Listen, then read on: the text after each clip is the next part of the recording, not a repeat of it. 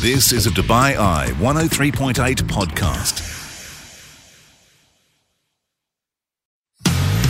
You're listening to the UAE's #1 talk radio station. This is Afternoons on Dubai Eye 103.8. Great to have you with us. I'm Helen Farmer. This is the Afternoons with Helen Farmer podcast. We were broadcasting live from Gulfood at Dubai World Trade Center, stealing away some incredible chefs from the top table demonstrations, talking about food from all around the world and the future of it as well. What can chefs, what can diners do to make this industry more sustainable? And ahead of a couple of brilliant events, how do chefs collaborate in the kitchen? All of that and more. You're listening to Afternoons with Helen Farmer, live at Gulfood Manufacturing. Thousands of exhibitors and unlimited business opportunities all under one roof. And some incredible chefs too. We're right next to Top Table, where some leading local and international chefs are coming along for demonstrations, education sessions, and joined right now by one of those chefs. So delighted to be in conversation now with a man who has travelled the world and is here in Dubai, Chef Kim from French Riviera Beach at Jumeirah Al Qasr. We're also going to be chatting next with Chef Louis Han from Neom. They're going to be having a very special four-hand experience and getting a little bit of insight now with Chef Kim, who has said never serve a dish that you would not be happy to serve your family. How are you, Chef? Hello, Helen. It's so lovely to have you with us, and I'm really fascinated by your culture, your heritage. Tell us a little bit about, I guess, all of your influences, Chef. I got influenced by my mom, my grandma, of course, and also through all the journey I had throughout the world, whether it was in Las Vegas with Mr. Aubuchon, in Singapore also, which was very eye-opening, and here in Dubai also, of course. Now, you've got Korean blood, but adopted by a Australian-French family.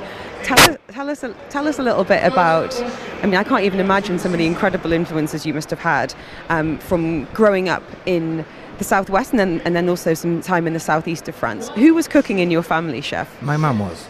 Tell us what she was making. Actually, she used to buy all the, in France, you go in the supermarket and then you have all the magazines with all the recipes. And not only she had her own recipes from Australia and all this, but also she took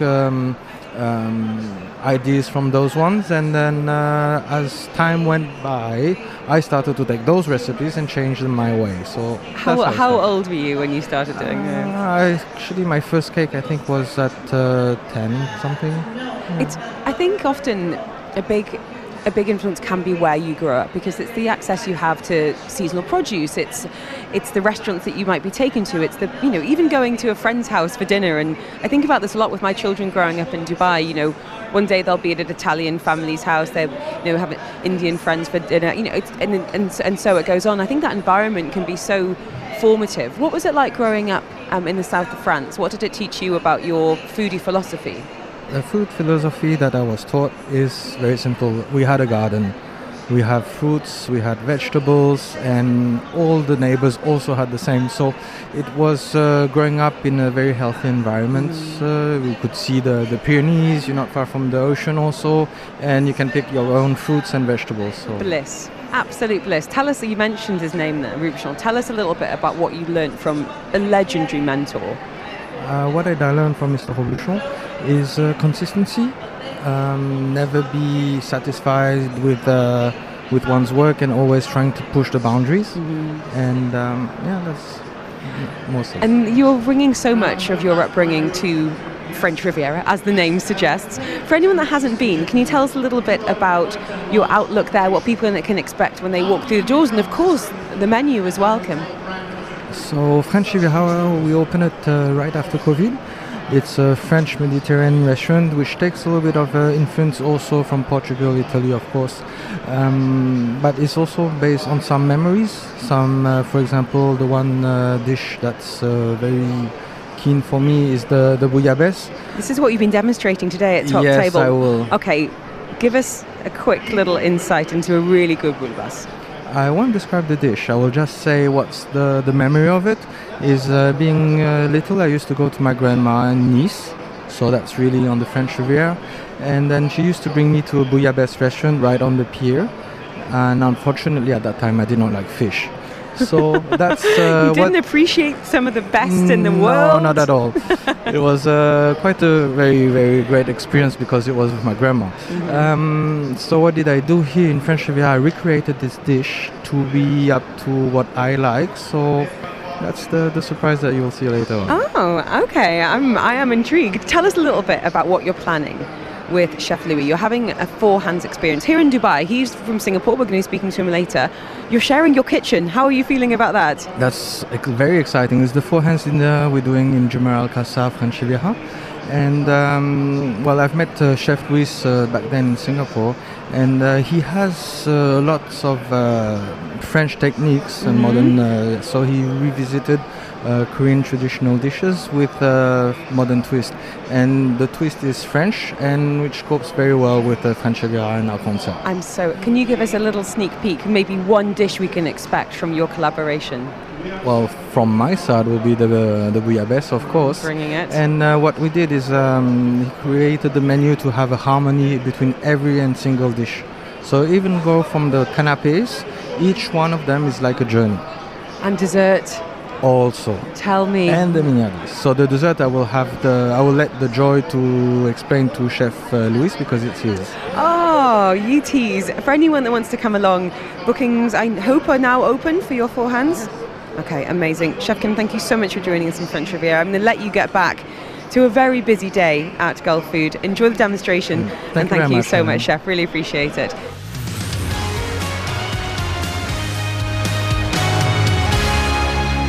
For anyone coming down to Gulf Food, I would say wear your stretchiest of trousers. There are absolute tastings galore, some incredible chefs, some brilliant brands, but it's not just about the food. We're actually combining incredible ingredients with beauty now as we talk about Beautify, which I hope I'm saying right, but luckily Natalie Vasseur is with us, honey wholesaler, to explain a little bit more about this incredible ingredient. I mean, honey we know historically has been really just integral to so many different cultures.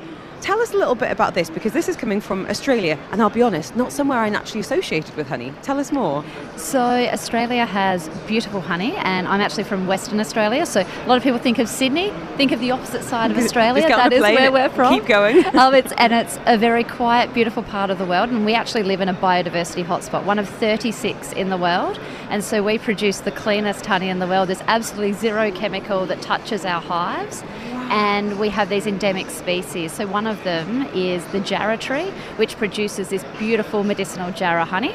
And from that, Beautify produces beautiful skincare products that are so healthy you could eat them. And so I can see you sniffing because I just did a little sample. Have a little taste, and then we put some.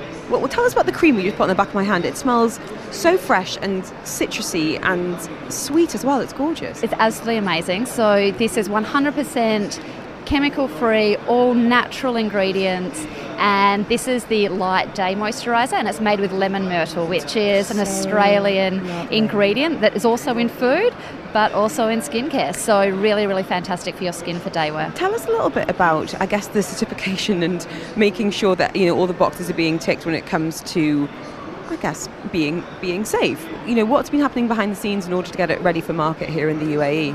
So Danny, who is the inspiration behind Beautify, she's Brazilian living in Australia, and she actually has a health science background and switched over to produce these amazing products. So she is absolutely passionate about ethical, sustainable and everything, and it's just at her complete being, and she's a delight to be around.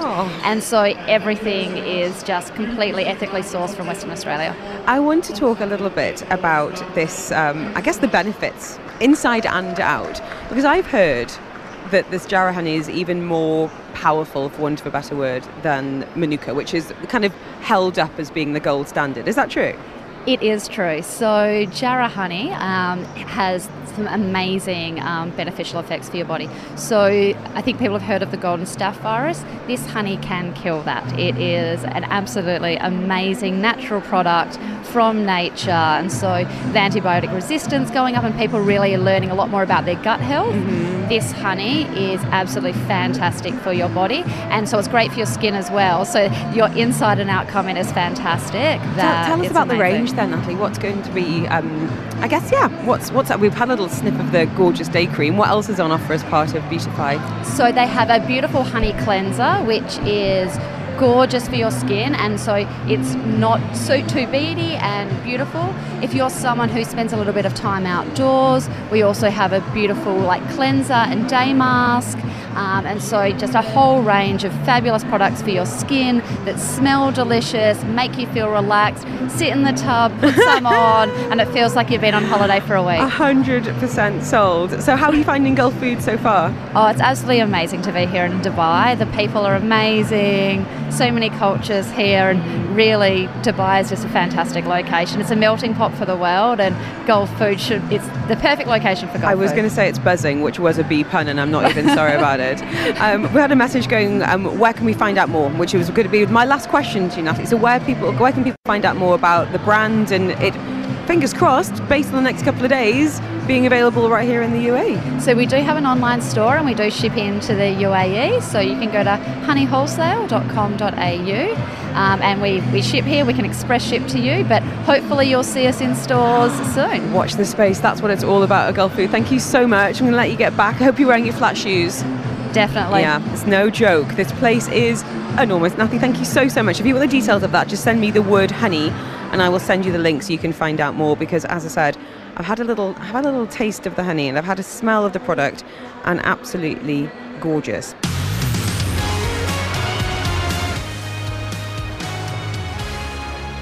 We are here at Gulf Food at Dubai World Trade Center, and it's safe to say the whole world is here, represented from every corner of the globe, including Ireland. And I'm so happy to have us with us today. We've got Siobhan Donnelly. She is the CEO of Future Nutrition. This is one of the brands that Bord Bia, which is the Irish Food Board, is having a stand with. So are you then surrounded by gorgeous Irish butter and Barry's tea, Siobhan? Absolutely. We're here on the Irish stand. 13 other exhibitors have travelled over from Ireland to be here at this wonderful show. It's, as you said, every country from the world is represented here. Every food, every drink. It is a paradise, a gastronomic delight. It is. I mean, we've got beautiful ingredients, and we've also got products. Poonam just popped over with some chicken nuggets. It is truly all happening. Tell us a little bit about how important events like this are for you, obviously being based in Ireland. Yeah, well, as an Irish food business, you know, the island of Ireland is quite small, and most of our business is export. So it's wonderful to be able to travel with the Irish Food Board to an event like this, be on a pavilion with other manufacturers and other like-minded businesses, and yeah, you get to see the whole world. We get clients coming to visit from all around the region that we wouldn't actually get to see if we didn't come to this event, essentially. And I think also there's a tangibility, especially around food and ingredients, and that trust factor as well. And you know, of course, COVID was difficult in that sense when it came to travel and being able to showcase what it was all about. And now I think it's safe to say we're back. Yes, it's wonderful to be back. It's wonderful fantastic to be travelling again and be out there and see all our lovely customers. I mean, really for us, it's all about health and well-being. That's the market that we're in. We've seen huge changes in the Dubai market over the last 8 years since we've been in this region. Really? Yeah, there's a complete awareness now of things like protein in diets, vitamins, minerals, amino acids. I mean, you see collagen forming in a lot of drinks. I just bought some this morning. There you Siobhan. go. That is really fascinating that you can obviously see patterns emerging. Well, tell us then a little bit about Future Nutrition. What's in the range, and what needs are you looking to fulfil with the offering? I guess it's lovely to say we're a fourth generation family business set up in Wexford. Yeah. When did it start? In then? 1876, Oh back my in Wexford. goodness. Yeah, in which is about an hour south of Dublin, and we were in all kinds of drinks. And then 12 years ago, we started looking at what called functional drinks, things like sugar tax coming in, looking at like how do we get into the health and wellness market. So we started manufacturing, developing protein drinks, energy drinks. You said collagen, vitamins, amino acids, etc. And that market has grown significantly over the last even 5 years. I mean, I think we can firmly look at Instagram for a reason.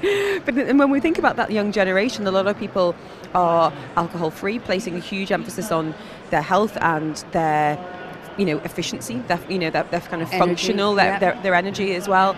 So in terms of trends that you're identifying, what's doing really well internationally, and I want to hear a little bit more about here. Yeah, I mean, I think energy will always be here. Like, everybody needs energy, whether you're a working mom to, doing school runs, or you're busy in the office in the afternoon or whatever. Everybody needs energy. And people, not just tea and coffee, and not just really high-powered caffeinated sugary drinks, something that's going to give you a little bit of energy but not a crash. So that's interesting. There's a distinction there in terms of, I'd say, being good for you rather than necessarily just being efficient. Does that make sense? Exactly, yeah. So if you put some B vitamins in with caffeine, that'll give you a little bit of an extra perk as well. Things like protein, if you put maybe B vitamins as well, or ginseng or amino acids, all of these formulations are, give us a lift, but it's something good for us. It's not just a sugary crash diet. Right? Like my little mid-afternoon Twix that I normally rely on for an energy boost. Yeah. So how did you then start to address a different market? When you came to the UAE, how do you then identify what's going to resonate with the population here? Sometimes it's a bit of guesswork, but also it's when we come into a market, we do a lot of market intelligence. We put our shoes on and we walk the streets and we walk the shops essentially. We see what people are buying, what's trending, what's not, and then we formulate for the region. Oh, really? Essentially, yeah. I mean, we have pharmacists, nutritionists in-house, so we do all of that work ourselves. And then we do all the manufacturing. So we'll kind of come and meet clients and then do what we call a blue sky with them and say, look, these are all ideas, these might fit with your range. Yeah, these are the findings. These are the findings. If you're, you might be working with, say, young adults, young upwardly mobile people who are tech industry, for example. Yeah, and it could also be a case of, looking at different health data from the region, diabetes, for example, and some of the specific concerns that a city or a region might have. Absolutely. Can I ask you then, how does Bord Bia support you as a company when it comes to going into new markets such as the UAE? Yeah, so Bord Bia are a great Irish government company that work with brands and companies like ourselves. They bring us in market. So for example, they have a selection of trade fairs that they attend globally each year, and then you put an application in to go to certain trade fairs, whatever your market is, and you essentially travel with them then to the show. Wow. And they do all the brochures, they set up the stand, they ship all your products over, they look after it end to end. So for companies, it's a really big thing to actually do it by yourself. So to come with the aid of an agency like Bord Bia is really, it's very efficient and it really works. We've had a question here from Pete saying, what about vegan? I hadn't even thought about that in terms of plant. I don't even want to say a trend, because it's not a trend. It's a way of life for many people, and it's certainly something a lot of people are looking to be more flexitarian, more empowering themselves to find out more about it. What have you noticed in that space? The plant-based diet is huge. It's only growing. I mean, it really is. We work with lots of plant-based ingredients, and we formulate lots of different drinks, with plant-based ingredients. But it's not really a trend, as you said. It's here to stay. Yeah. It's a healthy way of life. People just introduce it, maybe as part of their diet. They may not be 100% plant-based. Yeah, or do a circuit breaker on meat, and then look at gut health more in depth. Can I ask then, since you are called Future Nutrition, what are you anticipating in terms of future trends internationally? What kind of R&D are you doing behind the scenes that we might see, on our shelves in years to come? Yeah, I mean, there's a lot going on, as you know, with gut health, plant-based, but also gaming is a huge industry at the moment. Go on. So there's a lot, like gaming is a $1 billion industry.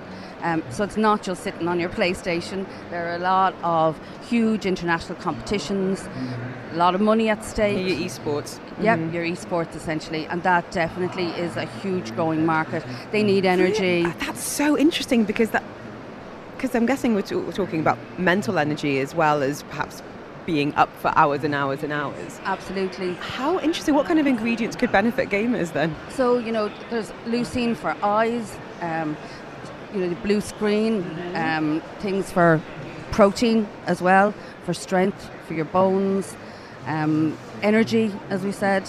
It's like there's just, I suppose, anything that will give you stamina, because it is an intense sport and you need to be in for the long haul. How interesting. There So you go. it's, you know, definitely, as I said, brain health is also another really important. We all need it. We've one brain. Yes. You know, Bring it on. Yeah. So we all need ingredients like that. So it's look, there's lots. It's all about health, well-being, active lifestyle, about staying as active and as healthy for as long as possible. And that's what we all want, eh? Well, thank you so much to hear a little bit about what's been happening behind the scenes. You're heading back to Bord Bia now? Are you going to hang around and see some of these amazing chefs in action? I'll have a little walk around and then head back. Stretch your to the legs. stand. Absolutely. And you're Lovely gonna be, to meet you guys. And you. Thank you so much speaking to us from Future Nutrition, CEO there. Got Siobhan Donnelly.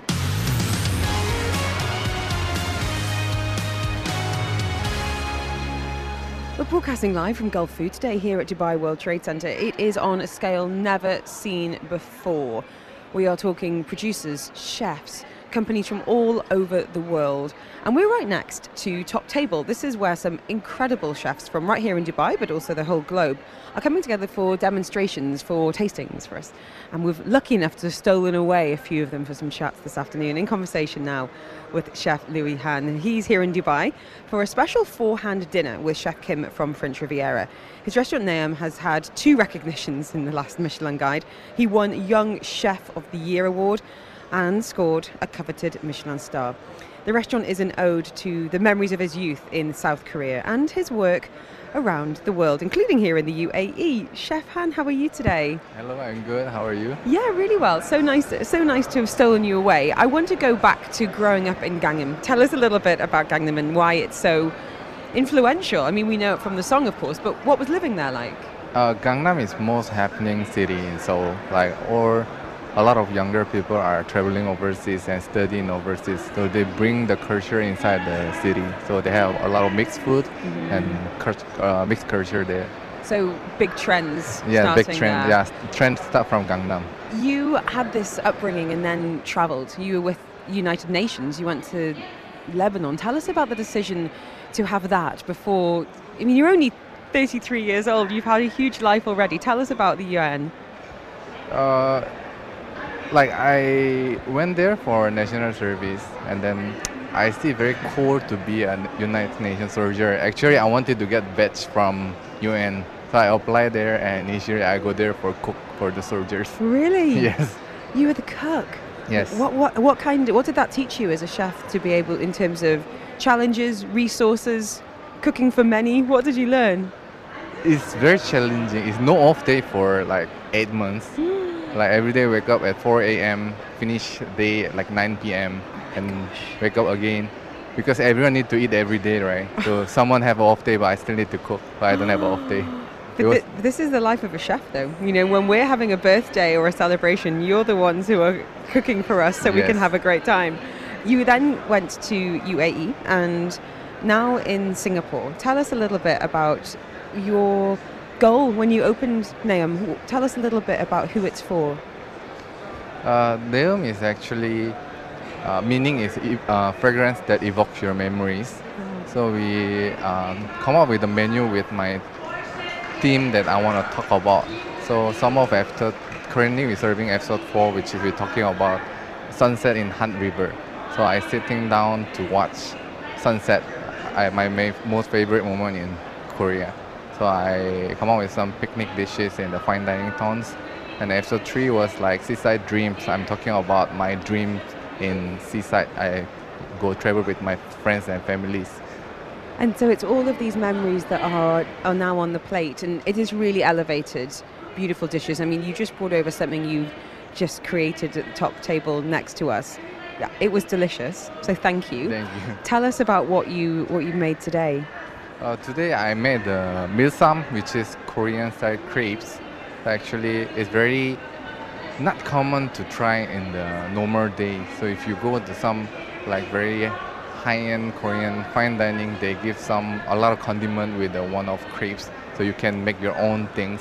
But today I make with our version of bulgogi, which is soy marinated beef and pickled bell pepper, and wrapped with Korean style crepes, and served with the Ossetra caviar and pine nut cream and puff quinoa. It was absolutely delicious, Chef. Truly, Thank you truly. very much. Why do you think everyone's gone crazy for Korean? What are some of the flavor profiles that you think has really got everyone excited? I think Korean food is very complex in flavors. So like people are enjoying that flavor now, and probably like they get interest from the Netflix or Korean TV show as well. And the music. Yes. Now, tell us a little bit about tomorrow night. You're going to be cooking there at French Riviera. We heard from Chef Camille. He was talking about some of the canapes, and I said, well, what about dessert? And he said, you'll have to ask Chef Han because dessert is going to be you. What have you got in store for diners tomorrow? Oh, actually, the dessert is I inspired from my grandmother. So when she make the bean paste, she used the 3 components like charcoal, and then jujube, which is red dates, and multigreens. So like but it sounds savory. How are you making it sweet? It's very savory dessert. Interesting. Like it's our signature dish. Like people are really like it. Now, I have to ask a very selfish question. Is you coming here to Gulf Food and having this incredible experience with French Riviera, you checking out Dubai, maybe hoping to come here and open a Neom or maybe another? If I have a chance. See? Fingers crossed. Chef Han, thank you so much for making time today. I'm going to let you get back to Top Table. Some incredible chefs here. Thank you for joining us this time, and I really hope tomorrow night goes well. It sounds like a hugely, hugely exciting menu. From the Dubai World Trade Centre. This is Afternoons with Helen Farmer on Dubai Eye 103.8. Live at the 28th edition of Gulf Food, the largest annual F&B sourcing event in the world. We're meeting some of the tastemakers, the chefs, and we've stolen away from the Top Table. Chef Michael Wilson, he's from Marguerite in Singapore, the proud owner of a Michelin star last year, and been on the stage talking about borderless cuisine. I'm intrigued what this is. We're going to be unpacking that a little bit. But first, Chef, I want to talk seasonality because it's something that obviously chefs are rightfully concerned and tuned into. But in a place like Dubai, apart from what we're growing here, it's kind of a strange concept. What's it like in Singapore? And tell us a little bit about your philosophy around seasonality. Okay, yeah. So in Singapore, it's no different to Dubai, really. Not a lot is specifically grown on the island in terms of what we're looking for in a restaurant like that. So a lot of ingredients are sourced from Europe. So when doing that, because it's a tasting menu restaurant, we follow the seasons, and then we change the menu with those seasons. And what happens is, when you follow a season, you use something that's fresh, something that's at the height of its flavour, and when you put it all in a menu, the menu will be balanced. Can you give us some examples of how you work with? Let's use asparagus as an example. Because me being English, that's quite a big thing. It's like it's asparagus, and everyone gets very excited. Yeah, I mean, so you're gonna eat it. In spring, you've got the green menu, right? So then, like, if you're eating like asparagus and then broad beans, and then all of a sudden, if someone dropped, like, for example, like a heavy oxtail risotto on a menu, it would be out of balance, right? Because with a restaurant with a menu like this, it's not just about one dish after another. It's from the start of the meal to the end of the meal. You're sort of conveying a message or an idea, a concept. Some people get it, some people don't. That's okay. And that's okay, because it's delicious and they just enjoy the food. Absolutely, yeah. So then do you find yourself kind of falling in love with dishes that you don't want to let go when the season's over? Or are you ready to say goodbye? My favourite season is spring, by far. And at the end of spring, and spring's always short, right? And you put lots of effort into it, and then all of a sudden, like, you water peas, and then they don't come, and you're like, oh no, right? And it's gone. Yeah, it can be a bit shattering when that happens, but change is great. Change makes us better. Well, it's a challenge as well, isn't it? Yeah. From a chef's point of view. Yeah, exactly. What can we do? And this is why we've seen so much kind of interest around, foraging and pickling and, doing things in somewhat different ways. And I know, your restaurant Marguerite is inspired by nature, but you've got a garden as well. Yeah, so Marguerite's actually inside the Flower Dome Conservatory. So wow. There's 2 conservatories. One's a cloud forest. One's the Flower Dome. So how lucky are you? It's pretty cool. I mean, I don't have to deal with the Singapore heat. You walk in and it's all microclimate. It's a microclimate. Yeah, it's a Mediterranean climate. Oh my goodness, it sounds like blissful. It is. We actually had to put heaters in the restaurant because it was too cold, especially when the sun goes down. So, like outdoor style heaters that you would see in like Australia. Like a patio heater kind of thing. A patio heater. Yeah, it's like a black bar. We had to install those over the tables on the garden bed because it got too cold. Yeah. Oh wow! Do you know what? Thinking about that tasting menu and that seasonality, that must be great for your diners who have fallen in love with your food and can go back and have a different experience, numerous times during the year. Yeah, exactly right. Because like you get people come in and they're like, "Oh my god, I really enjoyed this. When are you changing the menu?" And you're like, "When the season changes, we'll change the menu." When the peas don't arrive. Yeah. Okay? So you've been talking today about borderless cuisine. Yeah. Tell us a little bit more about that, Chef Michael Wilson, because this isn't actually a term I'm familiar with at all. Okay, so let's go back 20 years, right? I started working in the kitchen a bit over 20 years ago. And he said, giving away absolutely nothing about his age. I'm 38, it's okay. You're a pup. Yeah, thanks. And you used to, a French restaurant, right? And especially you're from England, right? Mm-hmm. A French restaurant was a French restaurant, Italian was Italian, yep. Indian was Indian, British was, British. But now England's a great example, like modern British cuisine, right? Mm-hmm. This people that have come to England have brought their cuisines with them, and then the world's smaller now. Mm-hmm. Like people from England travel all the way to Australia and other places in Asia, and all these experiences end up making up one's menu and one's idea. Well, this is exactly it. It's the life that you've lived. It's the lenses that you've seen. It's the people who you've worked alongside with shoulder by shoulder in the kitchen. Yeah. So how do you then, if someone says to you, sum up your foodie philosophy in a nutshell, are you able to do that? Because whether you've got this obviously Australian heritage, you're there in Singapore, you're traveling internationally. Yeah. As an Australian, it's a hard one for people to sometimes understand what your cuisine is, but like it's pretty simple. It's like, okay, you pick the ingredients that you're going to use. Obviously, you try to pick the best ingredients. If you can't elevate that ingredient, put it back. For me, that's what it should be. If you can't elevate an ingredient, then you shouldn't be using it. What's ingredient are you currently most excited about? Probably asparagus and morels. In a couple of weeks they'll be coming in, I think. Watch this space. Enjoy Dubai. It's Thank great you. to have you with us. Feel free to come over and start your very own microclimate here. It sounds fantastic. I'd love to. It's been a great time so far. Let's manifest it. Chef Michael, in the meantime, where can people find out more about Marguerite on social media and check out you and your work? Yeah, Marguerite on Instagram. Also, we're doing a dinner at Armani Ristorante Chef Papi. Tomorrow with Chef Giovanni Papi. That'll be brilliant. Beautiful people down at Armani, really looked after us. Oh, good. Dream team. Well, great to have you with us. Go forth, go cook. Get ready for tomorrow night. Chef Michael speaking to us from Marguerite in Singapore. It is Afternoons with me, Helen Farmer, here at Gulf Food. From the Dubai World Trade Centre. This is Afternoons with Helen Farmer on Dubai Eye 103.8. Live at the 28th edition of Gulf Food, the largest annual F&B sourcing event in the world. We are live at Dubai World Trade Centre this afternoon for Gulf Food. The world's biggest food fair is underway with some incredible names, big talents as well, and some incredible tastings. Tell you what, lots of food going around. Talking now to the man who is behind perhaps the next generation of great new chefs and certainly elevating some of our home cooking as well. Sanjay Raja is the director and CEO of ICCA Dubai, somewhere that we spent some fond afternoons as part of Farmer's Kitchen, teaching you how to cook some incredible dishes with some of our favourite chefs from right here in Dubai. Sanjay, thank you so much for being with us. How are you? Thank you for having me here. A pleasure to be here. Now, tell us a little bit, for anyone that's not familiar with ICCA, it's a bit of a hidden gem to my mind, because you train some incredible chefs for home cooking, but also going into 5-star restaurants and hotels. What's it all about? All right. The ICC, or the International Center for Culinary Arts, is a technical vocational education training center in culinary arts, and we train chefs for the industry. And we've been here for about over 17 years. We are the first of its kind in the Middle East, and we become the top 10 training centers in the world. And we have trained over 10,000 chefs for the industry, and 86% of the hospitality brands in the UAE have hired from us.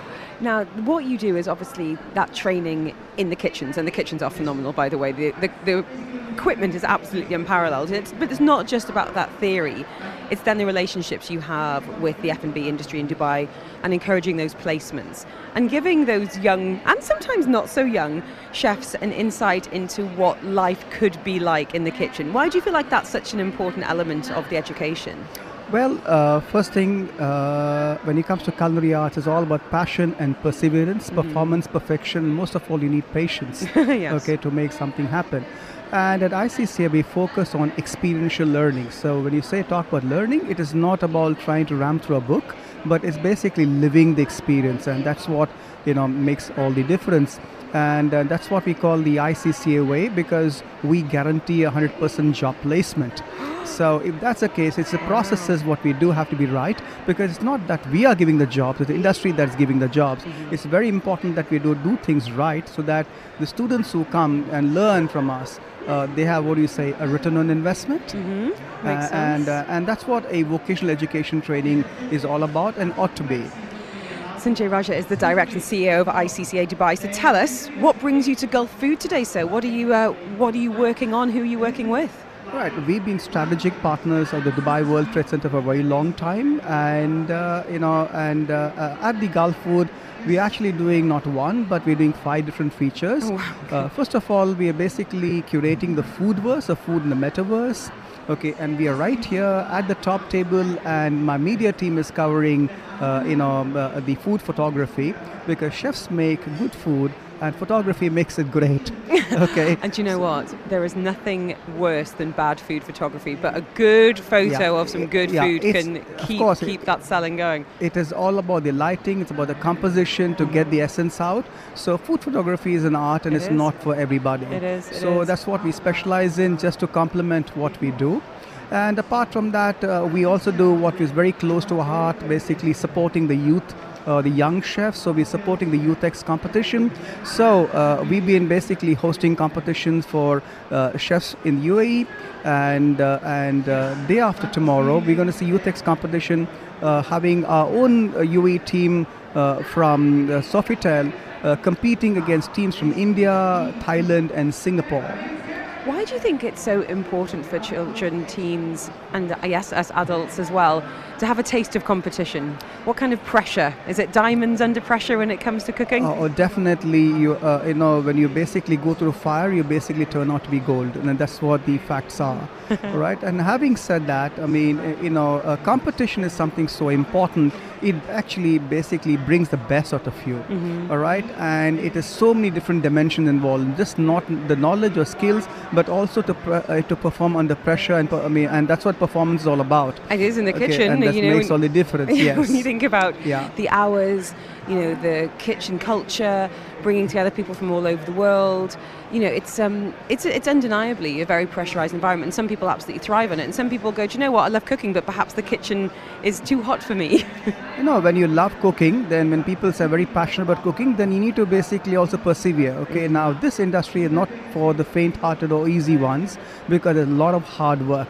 When we train them up to 16 hours, and that's what basically helps them sustain in the industry. So ICCA per se is more like a boot camp in culinary arts. So they say more you sweat at peace, the less you bleed at war at the work outside. But I think one of the big misconceptions is if you go to a culinary school, if you do that training, your only job option is to be in that kitchen, and that's absolutely not the case. There's so many different jobs that can come as a result of training that you can have somewhere like ICCA.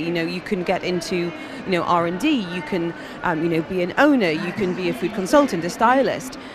So what kind of trends are you noticing when it comes to people signing up on your various courses? I couldn't agree more. Training in a culinary school reinforces all the foundation and fundamentals. All right, and then it's the real artist in you. You can make so many different things. Okay, today you can be a blogger, you can be a food photographer, you can basically be an entrepreneur, you can be a professional. A lot can be done at food today. It's just not about chefs. Okay, it's just a medium, it's basically, let's say, going to a paint school, Okay, you learn all the tricks and how to get everything right, but then artist within you comes alive. Yes, so true. Let's talk about the future, because that's a big part of Gulf Food. This year we're looking at, as ever, innovations, what we could be eating in a few years, 10 years, 100 years. Virtual restaurants and food in the metaverse. What's your take, Sanjay? All right, okay. Now, I could only say, talk about my forte of expertise. Now, to go in the future, you need to go in the past. You need to have a strong foundations to basically leap in the future. So for 17 plus years, we've been only training. We're great trainers. So for us, metaverse is basically an all new dimension. So what we call the foodverse, food in the metaverse for us is, first of all, to produce a young chef for the industry. By dropping prices, when you're able to do learning in the metaverse, you can basically you can drop the prices because the costs basically become more effective. The second thing is, in the metaverse, thanks to blockchain, you can basically have validation, you can have quality, you can have consistency, standardization, so that can be validated. So it is about integrity. So people, you cannot fudge things, but it's basically real time real. Okay, and third is also a huge opportunity for chefs in the industry because they're all creators. Absolutely. Okay, and then and to help actually support a creator economy, it's very important to give them a decentralized platform where they can blossom, where they can basically directly connect with the people. Okay, and there's no middlemen involved anymore, and that's what metaverse is all going to be about. What about ingredients of the future? Has that been a hot topic at this year's Gulf Food? Of course, yes. I mean, food will always remain food. We obviously, let's not touch beyond the point. But then when you're really talking about, let's say, your sensory perception, like maybe your smell, let be your taste, okay, all of this basically going to play a big role in the metaverse. Thank you so much for your time. We've had a couple of messages actually asking for your details. So if anyone does want to investigate some of the courses, and that can be, over the course of a couple of weeks, months, years at ICCA, what's the best way of finding out more, Sanjay? Right. We are not only in Dubai, we are in Abu Dhabi as well. So we are ICCA Dubai and Abu Dhabi. So simply put, we deliver quality culinary education at the professional and personal levels. Can you help me, who can burn toast and can barely boil an egg? Oh, definitely. Yes, I believe you've been doing a good job in the school as well. I'm trying my best, but I tell you what, your teachers are absolutely fantastic. It's time for them to come back again. Well, I would love to. Love to. Sanjay Rajah, thank you so Thank you much. very much. Director and CEO of ICCA Dubai.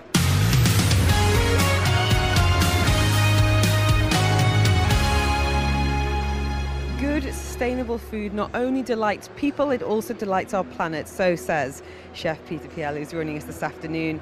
We're having a taste of Estonia ahead of spending the day on their stand tomorrow. Chef, lovely to have you with us. How are you today? How's Gulf Food treating you? Thank you. Great to be here. First time in Dubai. Is it? Welcome. Yeah. Oh, okay. Now I'm intrigued. What were your preconceptions about Dubai and me? I know you haven't had much time to eat out. What kind of reputation do you think it has when it comes to food? Ooh, it seems really like a city jungle for me because and then the weather, of course, because in this morning in my hometown it was -5, snowing. Oh my gosh. And it's completely different world to me. You're warming up here. Yeah, exactly. We're going to be learning more about Estonia on the show tomorrow, but I'd love to get a little flavour of where you grew up and who was cooking in your family, Chef. I grew up, I come from in the biggest island in Estonia called Saaremaa, and I'm countryside guy, so it's quite logical to use everything what we grow and etc. etc. So the island, of course, it's the biggest in Estonia, but comparing in the world, it's small. But who's cooking? It was basically everyone who has time, and I don't have the nice story. I really take part of the cooking, and really evening I cooked for my family. I did, but mostly it was my mom, of course. And what was she making? Oh, it was pretty rough farm food, I would say. Different stews, and as I mentioned, we have to use everything, but we have a lot of root veggies. and it's very. We have 4 seasons, and it's our cuisine is connected with of 4 seasons. Now is the roughest time in our country because there is not much to growing outside. So what would people be eating in the first few months of the year, Peter? What are some of the staples during this time? For example, soon is our Independence Day, and before that we have the really traditional thing is a pea soup with smoked pork knuckle. That's the really heavy soup that fills you up, and then you can really fight against the cold outside. But of course our kitchen our cuisine has moved nicely together with the time, and that dish is reflecting how we Estonians have eaten all the time. But now we have changed, and we're eating much lighter, of course. And you've really elevated the cuisine through your restaurant, and we're going to hear a little bit more about kind of blending photography and food and creativity and art, sustainability. As you're saying, just a way of life when you were growing up. It was just simply a way of being cost effective. It's just what you do. Exactly. The rest of the world now taking note for practical reasons, for hopeful, aspirational reasons for the planet as well, hoping it's not too late. But I wondered, what sustainability really means to you, because I feel like a lot of people have their own interpretation of that word and how it applies to their life. What does it mean to you in how you work with the kitchen, how you educate diners as well? Do people care enough, do you think? Yeah, of course we have to change the system. That's really clear for us, because the food system creates a lot of the carbon and the greenhouse gases. Mm-hmm. That's really clear. But I have run my restaurant now 3 years, and I still remember the first summer when we really start and try to explain what sustainability is and why we're doing that, etc. It was really rough summer, and it wasn't my dream opening restaurant. Really? Why? No. Because we get really, it was taken so much energy from us to explain, and because our restaurant is on the top floor, nice view, and the people coming there wants to enjoy the evening, and then they're asking, okay, but everything is nice, but can we get like a classical Caesar salad, sushi, stuff like that? And you're saying? And we're saying, not really, guys. Can I explain what we try to create here? But now, after 3 years, it has changed a lot. Now it's much lighter, and they really appreciating what we're doing. It is an education process, and I always wonder about the order of events. What comes first, the chicken or the egg? What is it? Is it chefs then saying, this is what I want to communicate to you, this is my philosophy, this is who I am, and waiting for the diner to be ready for that? And often we've seen it the other way around, looking at plant-based food, for example, and people coming in saying, actually, I'm vegan, what can the kitchen do for me? And it becomes this kind of symbiotic relationship between diner and chef a lot of the time. Of course, it's all about education, but one restaurant as a business have to survive as well. Of course. And lately I've read some articles from Guardian, England. Mm-hmm. Many vegan restaurants have to close because they don't have enough customer. It's sad news, but that's how it is. So we have to find the balance between we are not fully vegan. We keep focusing. Be inclusive. Exactly. We keep focus for the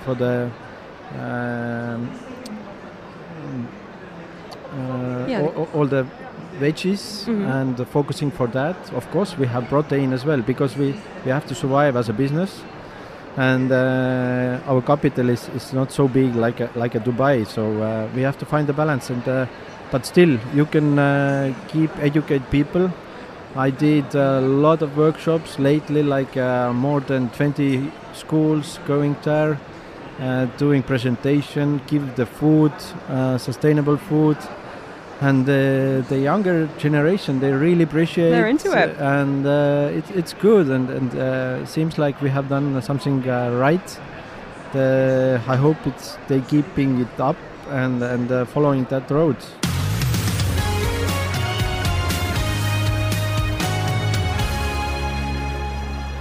Now, when we talk about the future of food, it is often about out there ingredients, but there might be no future of food if we don't all start to address sustainability and the impact, how the way we dine, the way we eat, the way we order our food has on the planet. And speaking to us now from, I have to say, I think sounds like one of the most exciting restaurants around, Fotografiska in Tallinn. Chef Peter Pihel is joining us, and he is Estonian. We're going to be spending more time with your country people tomorrow, Chef. And I'm really excited to learn more about some of those ingredients and some of the trends, the flavour profiles, the production, the processes as well. And Estonia really known as being one of the most sustainable countries, and I think probably not by design, it's just the way that you live and it's the way it's evolved. But I wonder if there's a thing or 10 that you could be teaching other countries about the ways of your kitchen. If you could, make any wishes come true that you might have about the way that chefs create menus, the way they plate, the way they design their kitchen and concepts for the good of the planet without compromising on taste, what do you wish everybody was doing? Yeah, that's good that you mentioned the taste, because if you're serving the sustainable food for the people and the customers, they really think it tastes different, or it's like underrated somehow. Mm-hmm. But it has to be the same good as let's say normal food. So it's that's why you can really do the changing of the people's minds, I think. And one fish. It might be something that you consider to be very normal, but other chefs would go, "How? That's never going to work." I mean, it's all about the concept, of course, and you set the concept, you follow that, and you really doing it good. I mean, that's the main thing. Estonian cuisine is very based about the products and the seasonality, of course. Mm-hmm. And of course, you're gonna taste some things tomorrow, and I'm very proud about Estonian things and the food products, of course. But what about some of the processes in the kitchens? I've spoken in the past to chefs. One restaurant in particular stands out, a restaurant called Silo in London, yeah, and they aim to be a kitchen with no bin, no trash. How realistic is that, do you think, and how close are you to that?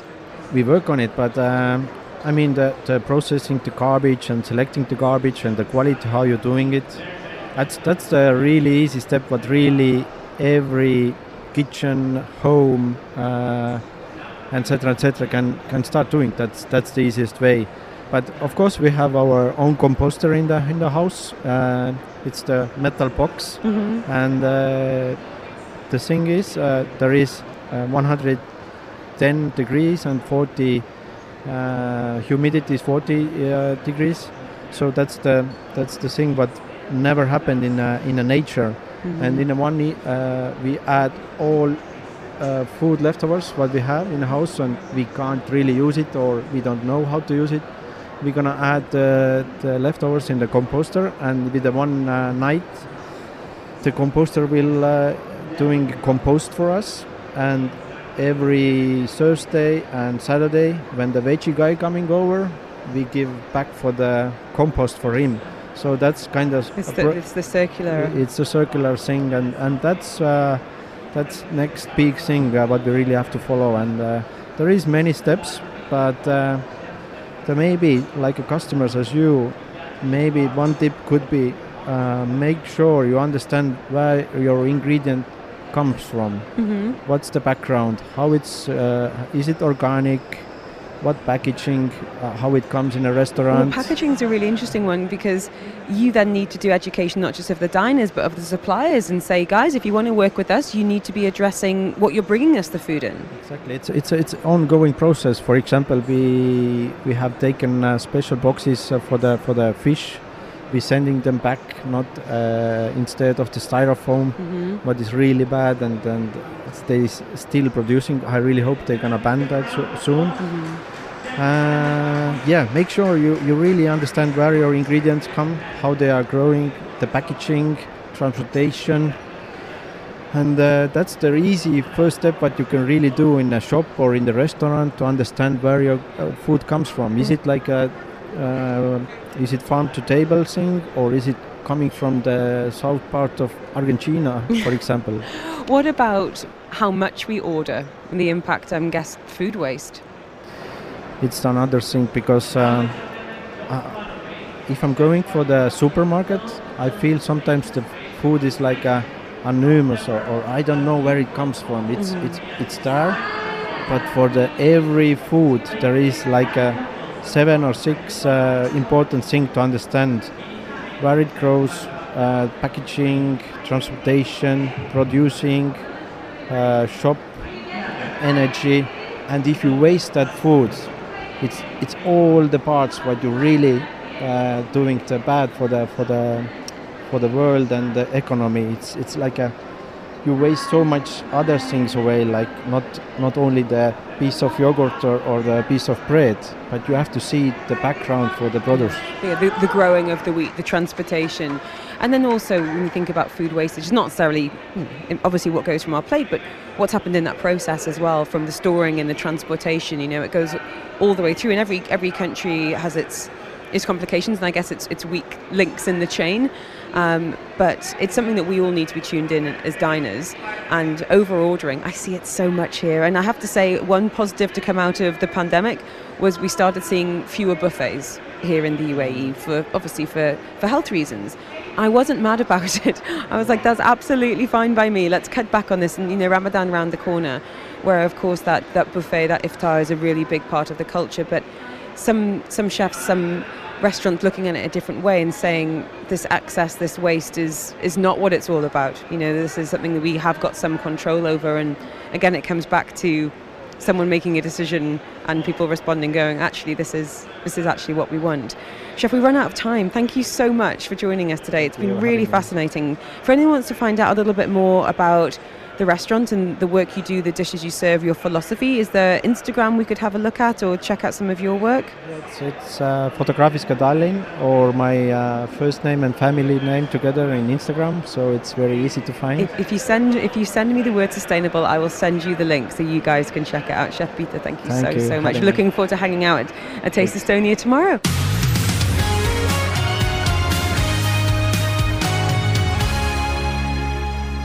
We've had a tour all over the world. We've been in Singapore, Korea, Australia, Estonia, and ending in Italy. In conversation now with Chef Giovanni Papi. He is hailing from Sardinia. He knew, I hear, that he wanted to be a chef when he was just 10 years old. Now, the tender age of 34, he's got one of just 3 UAE restaurants to have ordered 3 toques as part of the Goa Meal UAE Guide, and a Michelin star in the coveted guide's first ever edition in the city. So I guess I should say to you, Chef Giovanni, congratulations. How does it feel? Thank you so much. Good afternoon, everyone. Do you know what? Every chef I speak to just keep on talking about what a lovely, lovely man you are. You are clearly completely beloved by the chef community here in Dubai. So thank you for making time for us to speak with us today. I'm very glad. Now, you've got a little symbol of Michelin on your hand. I want to talk to you about awards because we know, having been in Dubai for some time, what an incredible city this is for food. But to my mind, it's only felt like the last maybe 2 years that the world has started to take notice. How important was it for you to get that Michelin star, and what does it mean to you and the team? Is a very important goals, because it's something, of course, we didn't expect it, but we really work every day. Our commitment every day in the kitchen is to have our guests leave the restaurant with a smile. So this is our first recognition. It's very important. It sounds like a few Michelin inspectors left with a smile as well. And for anyone who's not familiar, this is all completely anonymous. I mean, you've got no idea of who is coming in and when. We didn't even know, because it was the first guide, in terms of anything about the launch of it as well. For anyone who hasn't been lucky enough to dine at Armani Ristorante, tell us a little bit about your philosophy of the food and how that translates to the menu. Since I was a child, I was started cooking, and all the experience around the world, they brought me here in Dubai, which I'm here from 4 years already. And I'm really happy to prepare my original culture, which is Italian cuisine, 100% Italian cuisine, with the modern twist. But all our ingredient, our menu is came from the Italian traditional cuisine. So tell us about some of the flavor profiles and some of the dishes that you're most proud of. I really love the aromatic herbs because I feel we need the green. I always imagine the green planet. Okay, so aromatic herbs is the ingredient that is always present in our cuisine, as olive oil or fresh pasta that we make every day in the restaurant. The commitment is work on using the excess food, and we are of course against food wastage. In our small commitment every day, all the excess part, I don't like really call wastage food, but excess food in excess. Or things that people wouldn't normally think to put into something. Exactly. Can you give us some examples of that? I know whether it is like seafood bisque or stocks and things like that, or does it go beyond that? Exactly. We need to start from this because first of all we need to respect the farmer, which they work behind to allow us to work with this ingredient. A second, a simple vegetable stock, as you mentioned, Helen. It can start from the stock, but once the water take all the flavor from the vegetable, is there that we need to create other food from the vegetable. And usually this is the moment we think that is not, we don't need any more of this ingredient. But this ingredient, it really can give us other more inspiration to create exceptional food. I want you to make us hungry, Chef Giovanni. Tell me about some of the dishes on the menu that people are loving right now. Yes, Green Planet Risotto is a risotto rice base. We made the kind of pesto, but we know chlorophylla. We extract the chlorophylla from 10 different kind of aromatic herbs. We have sequence on that, so tarragon, basil, dill, parsley, rucola, coriander, dill, and celery, and all the wastage part of the leaves, which we cook in the end to give this flavor to the risotto. So we have green risotto, and really. And You're a scientist. He's a scientist, yeah. But how does it taste? It tastes natural resource. He really tastes the herbs. So the herbs is the natural source. Is the really natural source, and is very healthy, flavorful, and of course rich of benefit for our health. And the planet as well. And the planet as well, yes. What about desserts? Please tell me we've still got at least a nod to a tiramisu. How are you interpreting some of the classics that you grew up with there at Armani Ristorante? Interpret the classic is mean respect always the original flavor, but we can play on the different presentation. Okay. So we have, of course, we do have tiramisu in our current menu. Okay, I will come then. Yes. And we respect all the ingredients we use it, but just presentation is different. So we advise the guest that yes, you will find the tiramisu flavor, but presentation we want to surprise. Oh, can you give us a little hint? No, he's not going to. You are collaborating with a guest we had on earlier today, Chef Michael Wilson from Marguerite in Singapore. Tell us a little bit about what you're planning. And this is for tomorrow night, is that right, Chef? It's tomorrow night. It's happening on Tuesday on Armani Ristorante, of course inside the Armani Hotel Dubai, Burj Khalifa. And what's it like sharing your kitchen? And it's going to be a very great moment of sharing, of cooking, because we meet Chef Michael just 2 days ago for the event. Oh my goodness. Yes. So is everything been on Zooms and emails till now? Yes, exactly. Chat, source all the ingredients the Chef Michael need from for his personal cuisine. And it was fun for us also to source to our supplier, local as well, especially local. We find a lot of local ingredients that we are very glad to use every day in our cuisine. Tomorrow is going to be an 8-course set menu. We have vitello tonnato from my side. What's that? Vitello tonnato is very traditional dish in Italy. Okay. But same, we're going to twist the presentation using the same ingredient, but we're going to expect the unexpected. Expect the unexpected. Yes. It was interesting talking to Chef Michael about his passion for seasonality. And, in Singapore, similar situation to here, many of the things come from out of country, but we are seeing more local growing here in Dubai. How are you working with some of the farmers on some of the ingredients that you're using there? We're very happy for that, because we started already a few years ago to start to work with the local farmers and support the local farm. The seasonality, of course, is the secret. Is not the secret, but is one of the main ingredients of the restaurant. So seasonality of ingredient is mean respect the planet and find more taste of the ingredient once is the season. I want to talk about plating, because I've heard you saying that Picasso inspires your platings. Are we going to see some creativity tomorrow night, as ever? Yes, there is art, there is memories from childhood in the menu. There is dreams. And there is, of course, passion and taste. Well, it's been an honour to chat with you this afternoon, Chef Giovanni Papi, one of the most awarded chefs here in Dubai. Enjoy tomorrow night, enjoy Gulf food, and I hope you have an absolute blast. Hope you get a chance to have a coffee as well, a little espresso and a sit down. Chef Papi will be there tomorrow night collaborating with Chef Michael Wilson at Amani Ristorante.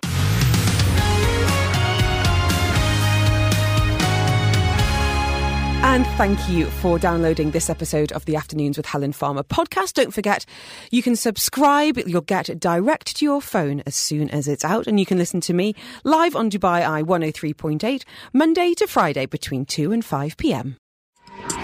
You've been listening to a Dubai Eye 103.8 podcast. To enjoy lots more from Dubai Eye in the United Arab Emirates, just go to DubaiEye1038.com or find them wherever you normally get your podcasts.